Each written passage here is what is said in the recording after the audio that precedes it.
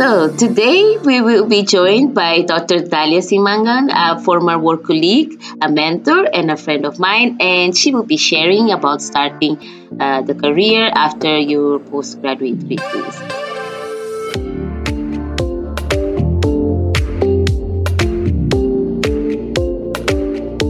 So, hello Dalia, can you tell us more about yourself? Hello, Letitia, and hello, Isa. Thank you so much for inviting me to your podcast. It's a pleasure to be joining you and sharing some of the ideas about this transition from being a PhD student to early career.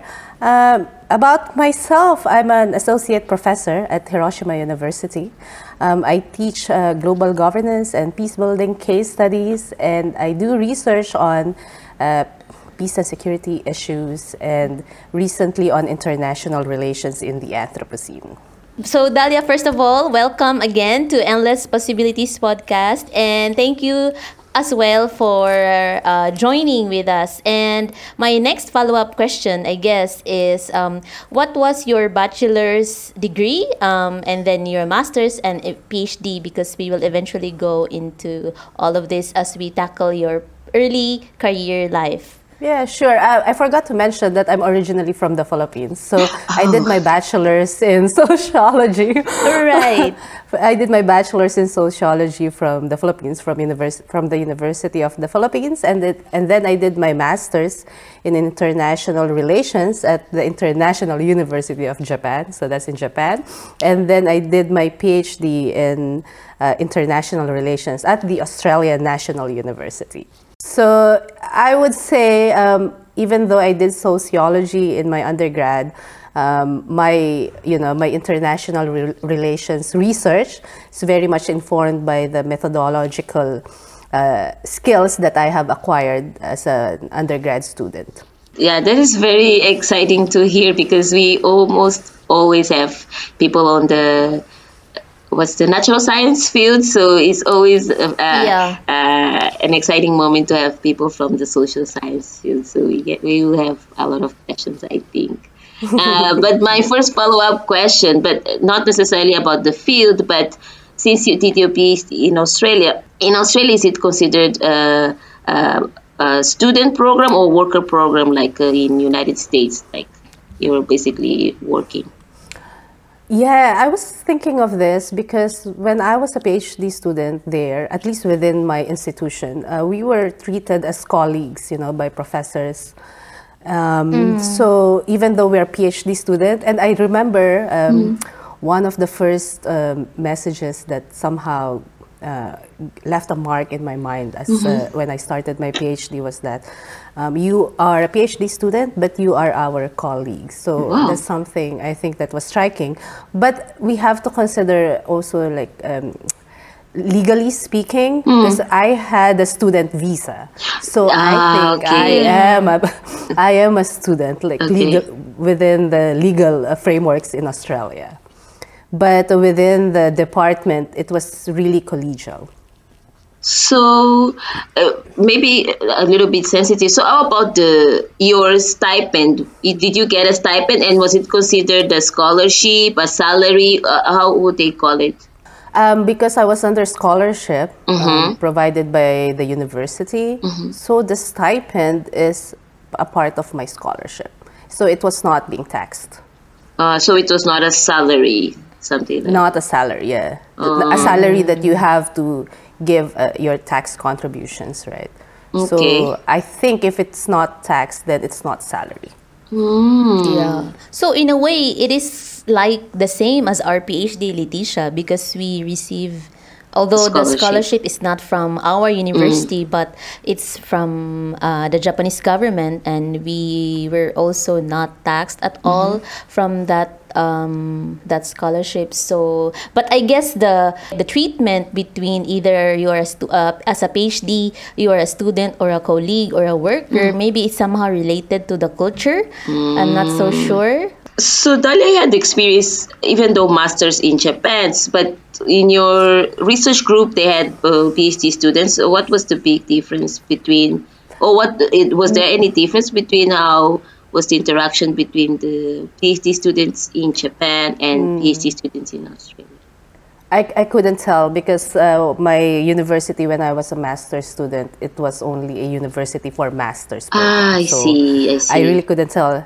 It's very recent that they just opened a program for PhDs, but at that time, so we were all master's students, small university, private university. So I really cannot compare like my experience, Okay. between that university and also the university where I did my PhD. All right. And just to clarify, the people who mention about you being their colleagues, they are your professors, right? Yes. Oh, I see. Okay, because we could never hear that in at In a least Japanese, me and maybe Leticia. institution. Yeah, we have never heard about us being a colleague. We are the students. I completely understand what you said earlier about probably this is cultural difference, right? Now at Hiroshima University, although I'm not sure if that is the case everywhere here in my university, but it's completely understandable that there's a little bit of hierarchy, right? Yes. Between professors and students, within the programs. So, Dalia, did you have any work experience prior to going to either master's or PhD? Yeah, so after I did my bachelor's, I used to work in the Philippines before my master's. I was a researcher for the Philippine military, and then also a researcher for one of the presidential commissions in the Philippines. And then, so that was before my master's. And then after my master's, I went back again to the Philippines, and then I became a trading analyst for the government's energy sector, which is a little bit very different from what I studied. But it's an income generating position, while I was looking for PhD programs and for scholarships. And during that time, I also had a very short stint just to feel like, I did my master's in international relations, so I think I have to do something related to that. So I did a very short stint teaching international relations to undergraduate students before I started my PhD. And the job that you had immediately after your bachelor's degree is also related to the field of sociology, right? I assume. I mean, it's related to the field of sociology in the sense that the research methods that I used as a researcher, I used them like based on what I learned as an undergrad student. But this is, I think, I also want to emphasize because I would say that my experience working for this government agency is really informed my interest as a PhD student, my research interest. Because, so when I was a researcher, I got exposed to foreign diplomacy, to negotiations of the Philippines, and also to policy research. And just the bilateral relations, bilateral agreements of the Philippines with other countries. So that really piqued my interest with regard to international relations. Although in retrospect, I think it was not really intentional. But I think that exposure somehow, piqued my interest. And then related to that as well, because in foreign relations and international relations, there's always this peace and security dynamics. And this is my area of research, which is peace and security, peace and conflict. So I think that also very much informed the line of research that I'm doing right now. Wow. So the motivation to go to master's and PhD were connected intentionally because of this experience after the master's, the work experience after the master's. Not the master's, the bachelor's? The choice of doing master's in international relations very much informed by my experience of doing this research that is related to foreign affairs, diplomacy, and so on, yes. Wow, that's so interesting that your first job after bachelor's was kind of the one pushing you into researching and doing the postgrad. Yeah, just very brief question, and out of curiosity, how were you able to get this kind of job opportunities as an undergrad? So right after I graduated, How did I, what, I'm too old. I'm too old now. Like I forgot how remember. I did it. To remember. I knew. I really knew that I want to do research work after my undergrad. So I was really looking for for research work. And I'm sorry, Isa, I don't remember how I found out about that opportunity. But I just remember that I want to do research work after, and I applied like the usual process. So going to your the going to your early career then after your PhD. So where and what type of position did you start your career? Right, that one I remember because it's a little bit more recent. Yes. So after I completed my PhD, and you know this, Leticia, because we started at the same time. I started right after my PhD, I moved to Japan, here in Japan, to do my postdoctoral fellowship under the JSPS, postdoctoral research program.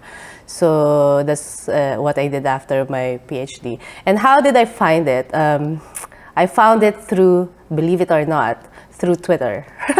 Really? Yeah, I remember.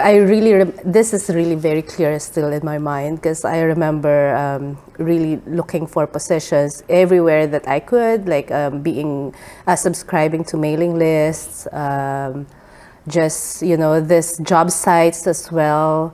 Everywhere, Facebook, Twitter, LinkedIn. So in LinkedIn, in Twitter, I remember just keying in the term like postdoctoral or postdoc or fellowship, something like that. And that's how I found out about this. Probably some account, maybe the UNU account or some other account tweeted or retweeted it, and that's how I found it. And and then I applied for that position. So interesting to use Twitter. And even 2017, I think, 2016. The application was in 16. Yes, 2016. Wow. I mean, I was on Twitter since 2009. So I was about to ask you, when did you join Twitter? Because, wow. Yeah, over a decade ago. I would never imagine to do my job hunting through Twitter. Never.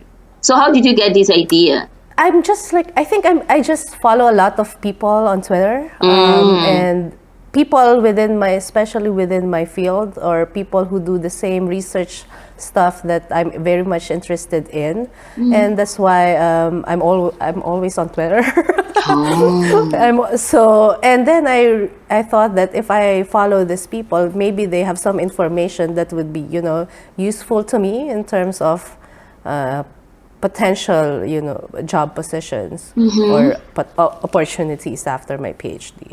So once you were there, then when you're like, it was a postdoc. So do you remember some exciting or challenging aspects about that phase? Even the part that you were looking for the position. So what you can remember that's stuck in your mind, and also within the position, like, okay, I'm here, I got the position.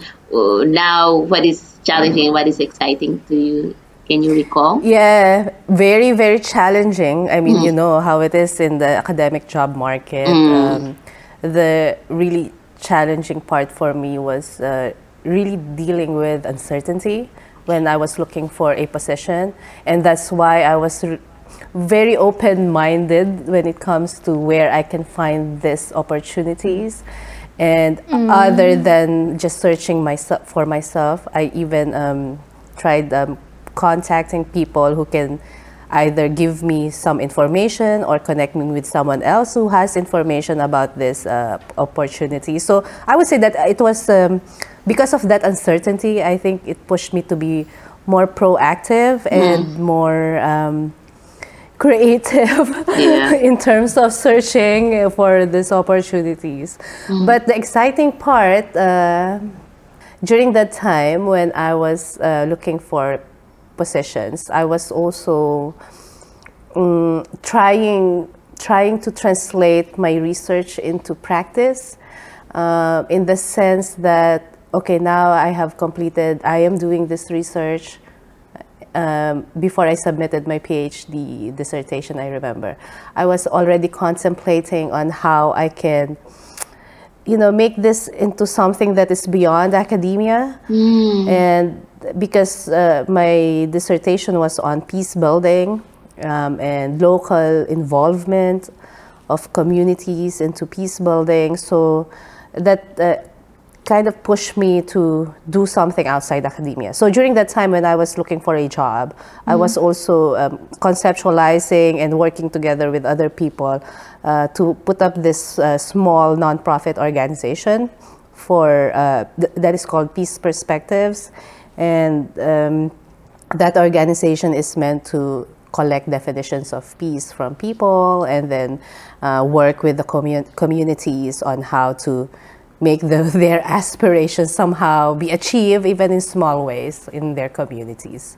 So I think, that's the uncertainty is the most challenging, but it also helped me do something outside academia, and that is what I find very exciting. Okay. So actually connected with that, I was wondering, because you're actually our second guest on the social science field. So I'm always curious about what are the job market opportunities or types of, the typical type of jobs that one can get after finishing a PhD in your field, apart from academia. I think it would be for international relations, it would be government positions. Or positions in NGOs or positions in international organizations. In fact, before, when I started my PhD, my intention was not to become an academic. My intention is to learn more, enhance my research skills so that I can work for international organizations, I can work for the UN. So that was the intention. And I think there are several non-academic opportunities for available for my field. International relations, yes. But just a follow-up, because you found your first career in Twitter, but because you already have an experience studying in Japan, so did you already know about JSPS in the past? I don't think so. When I was a student in Japan, when I was a master's student, I think I haven't encountered JSPS at that time. I received a scholarship from a private company, so I was not really aware. I'm curious, like for you, Leticia, how did you find that postdoctoral fellowship? Actually, also through a lot of Googling and like the Japanese famous site JREC. And then also, I think I saw that position the year before, but I could not apply, and then I bookmarked, and then I saved the dates. They would open again, and then when they opened again, I applied. But I think at that time I was not so clear that it was a GSPS thing, because that, even though it is GSPS, but they market mostly the UN part. Only after applying, only after applying you notice that actually. This is a GSPS, fellowship, yes. How about for your early career stage? What was the exciting part and also the challenging part? Yeah, because if I was dealing with uncertainty, right, while looking for a position, during my early career stage, I'm still at the early career stage, but during that time, I think the challenging part was dealing with my insecurities, especially right after my PhD. And I think it's interesting because it has become like external challenges, right, with regard to uncertainty. And then those external challenges I cannot control somehow. But then when I started my academic position, it has become more of internal challenges, like within myself. So that's how I think the challenging aspect transformed or changed from being a PhD student while looking for a position and then having the academic position after. Yeah, and the exciting aspect is that it's exciting because the position is back in Japan. So I was really very happy to be back in Japan. I have received my scholarship for my master's from a private company. So I really thought, okay, I think it's time to come back and do something also in Japan again. And also just being part of the UNU, United Nations University, right? Because we're doing research there, but at the same time, Leticia, right, we're very much exposed to, how policy circles make their decisions or deliberate their decisions, and just being acquainted, I think, with policy experts. And that's exciting because I can somehow also connect my research with something that is more policy oriented. And then at the same time having that time to really, focus on my research, focus on my writing, and also just the opportunity to continue doing my research from what I started when I was a PhD student until my position. And yeah, those are exciting times, just focusing on publications. Right? Yeah. Of course, thanks to the support of JSPS.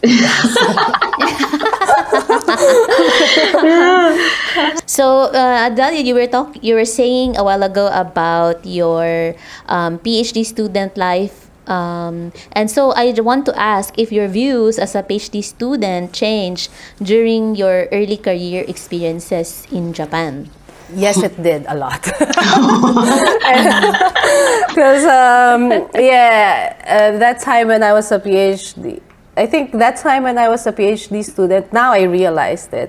That's the time, that was the last time that I can really focus and dedicate all my energy, give my heart and soul to just one research project. And now I have to, so I really miss those times. And now I have to juggle several research projects. When I was a PhD student, I didn't expect that, an academic position would be really managing several research projects. And if I could, go back in time, if I could do time traveling and tell my PhD self that time, and I would tell my PhD self to really make the most out of that time that I had, because I did my PhD for 4.5 years. It's a long time, and to really make the most out of it, meaning using my time to really broaden and deepen my knowledge and about the topic that I have chosen, to get acquainted with people with similar interests, and to reach out to experts and resource persons, because I have realized this when I was a PhD student. People are more receptive of PhD students because you're a student, okay, they are very much more willing to help you and give you information. And I remember because, for example, I did several interviews when I was a PhD student. Most of them would say yes to me, and because I was a PhD student. So, a student, let's help her out. So, yeah. And I didn't know that. Okay, when now that in this position, of course, people are still very generous of their time, but it's not as receptive, I would say, as when I was a PhD student, and also the teaching. The teaching, when I was a PhD student, I didn't know that we were not really prepared, right? We were not really prepared to do teaching because we were just focusing on our research. And then I thought that, if I enter a faculty or a program after my PhD, then I would start learning this. But then, no, I should have learned this earlier. Yes. Right. Imagine just designing the syllabus. I don't think we were taught. Yeah, when we were not PhD at all. Students, right? But I think it's also a country thing, because I think that's why the question about what was the status of a PhD student in Australia, because it seems like, for example, in countries like US, it's quite impossible for you to do a PhD program without teaching. Right, that's true. Yeah. So. We have an option to do that, but we were not really required. So I know some of my colleagues former other PhD students were doing teaching as a TA. So this teaching that you are saying, it's happening now, right? Not in UNU, because I do not or do you have any teaching activities in UNU? I did not remember. I think Dalis consider herself early career still, but I don't agree that you are early career still. Maybe mid. Okay, what is an early career, right? We are considered 2 to 3 years after PhD. What did you say? So, yeah, 2 to 3 years. Yeah, I consider early career as 5 years. But you already past 5 years, no? 4 years. I see. Okay. I still consider myself early career. Wow. Okay, that's fair. Okay. That's fair. Yeah, I also want to mention, like, when I was a PhD student, I didn't know that like research grant, proposal writing is a very important skill that I have to have honed, during my student days, because they are very crucial in an academic position, and also the importance of metrics and indicators, for better or worse. Because I remember just when I was a PhD student, for example, you publish a paper into a journal that you would like to be read by your peers, right? And all this metrics, these indicators, impact factors, all this didn't really come into play at that time.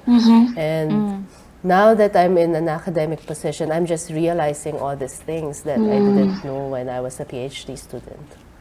Wow, that actually gives me an idea. Maybe we need to create a starter pack course about PhD students that would want to go to academia. So what are the things that they should know? Like, even if it's like Coursera course or something like that, that would be interesting.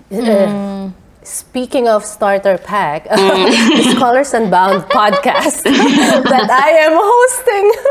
So I think this is a perfect time. Oh, yes, please, Daniel. So the Scholars Unbound podcast that I am hosting, I am conceptualizing right now a kind of program for more of like skills-oriented program for students and early career researchers. Those basic stuff that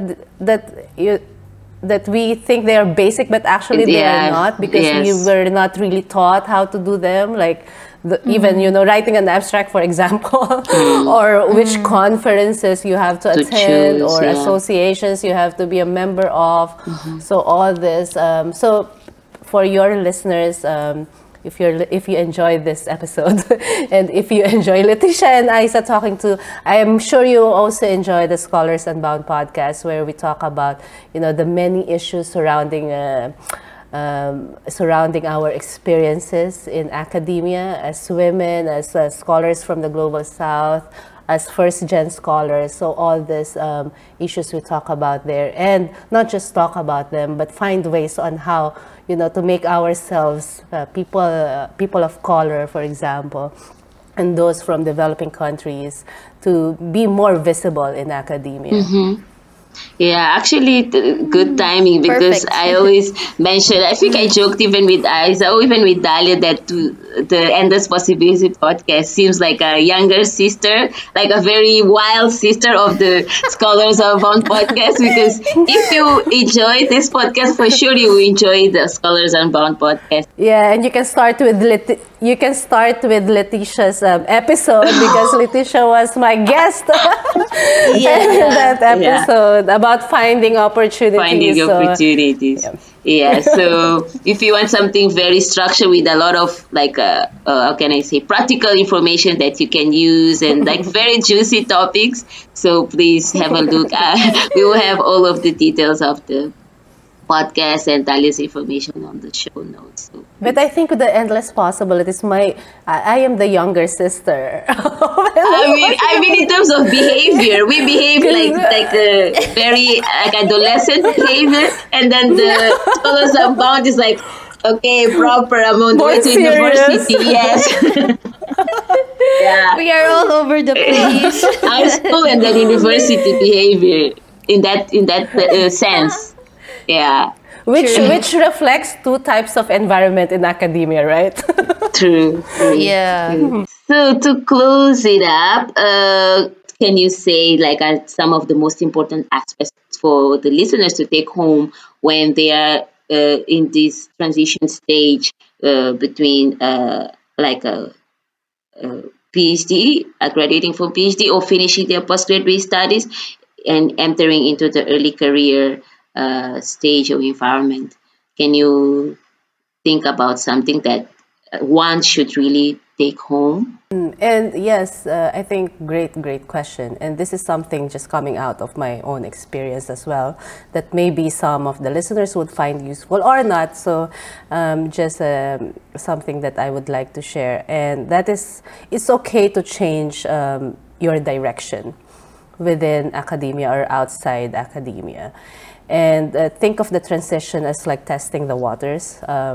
If you are if your heart and soul again is really in academia, I think that transition process is very important for you to see for yourself and think ahead what you will plan after that transition. So, and if you change your direction after that reflection, it's totally fine because it's really up to you, right? And then the second thing is the importance of having an academic mission, and this I realized only later. And because now being faced by this so many responsibilities, I realized that it's important that I have this academic mission, and it's my academic mission. Like, what are the tools that I use for my research, and what is the purpose of my research, and what is the topic of my research, compacted into one statement. Wow. So I really suggest, for example, my academic mission is I use critical inquiry and qualitative methods to study various dimensions of post-conflict reconstruction to inform peace-building research and practice. Wow. So this is just in one statement. Of course, it took time for me to think about this statement and then write it down, but I really suggest that especially if you're in this transition, and even if you're a student, to think about your academic mission, write it down, and then put it somewhere visible. Yeah, because I think it's really helpful. And then, because if it's somewhere visible, then you can review it. And, if you're being bombarded by all these responsibilities, requests, and all this, you can always go back to your academic mission. And is this something that fulfills my academic mission? And then you can review it also. Of course, it's not set in stone. Yes. You can review your academic mission. You can reflect on it as you go along your career. And then you can also revise it. But what's important is that if you revise it, it's not a revision that is based from outside, that is externally imposed. It's a revision based on your self-reflection. So that's the second one. And the third one is don't be too hard on yourself. The transition would be very, very difficult with all this insecurity, imposter syndrome, and all these things. Of course, we need to acknowledge also the institutional level issues within academia that we often talk about, and you also talk about in your previous episodes. These equity issues, barriers to publications, and sometimes, although not everywhere, the lack of institutional support to us and sustainable support. And let's be reminded that we are really capable of the projects that we'd like to take and the connections that we want to make, and that we are deserving of the opportunities and rewards that come our way. And I think just we don't need to be in charge. We need to be in charge of our career, right? And I know it's very easy to say, and sometimes very difficult to do, because I understand that we have to also consider what is being demanded from us, right? By our supervisors, by our universities. But but I'm not saying that it should be all self-serving. that we have to be selfish all the time and just disregard the others and disregard the value of being a team member. But all these things considered, it's really important to be always reminded that it is your career after all. If your career is the career that is largely informed by your academic mission and not someone else's, then it will be the career that you would like to see yourself in, where you will thrive, as a researcher, scholar, teacher, collaborator, and just as a member of society. So thank you so much, Dalia, for lending us your time and insights into what the early career can come about and unfold. And for more information about Dr. Dalia and her platform, please follow Dalia in Twitter, of course, at Dalia_CS. And listen, connect, and support the Scholars Unbound initiative. All the links will be shared in the episode description. Thank you, Dalia.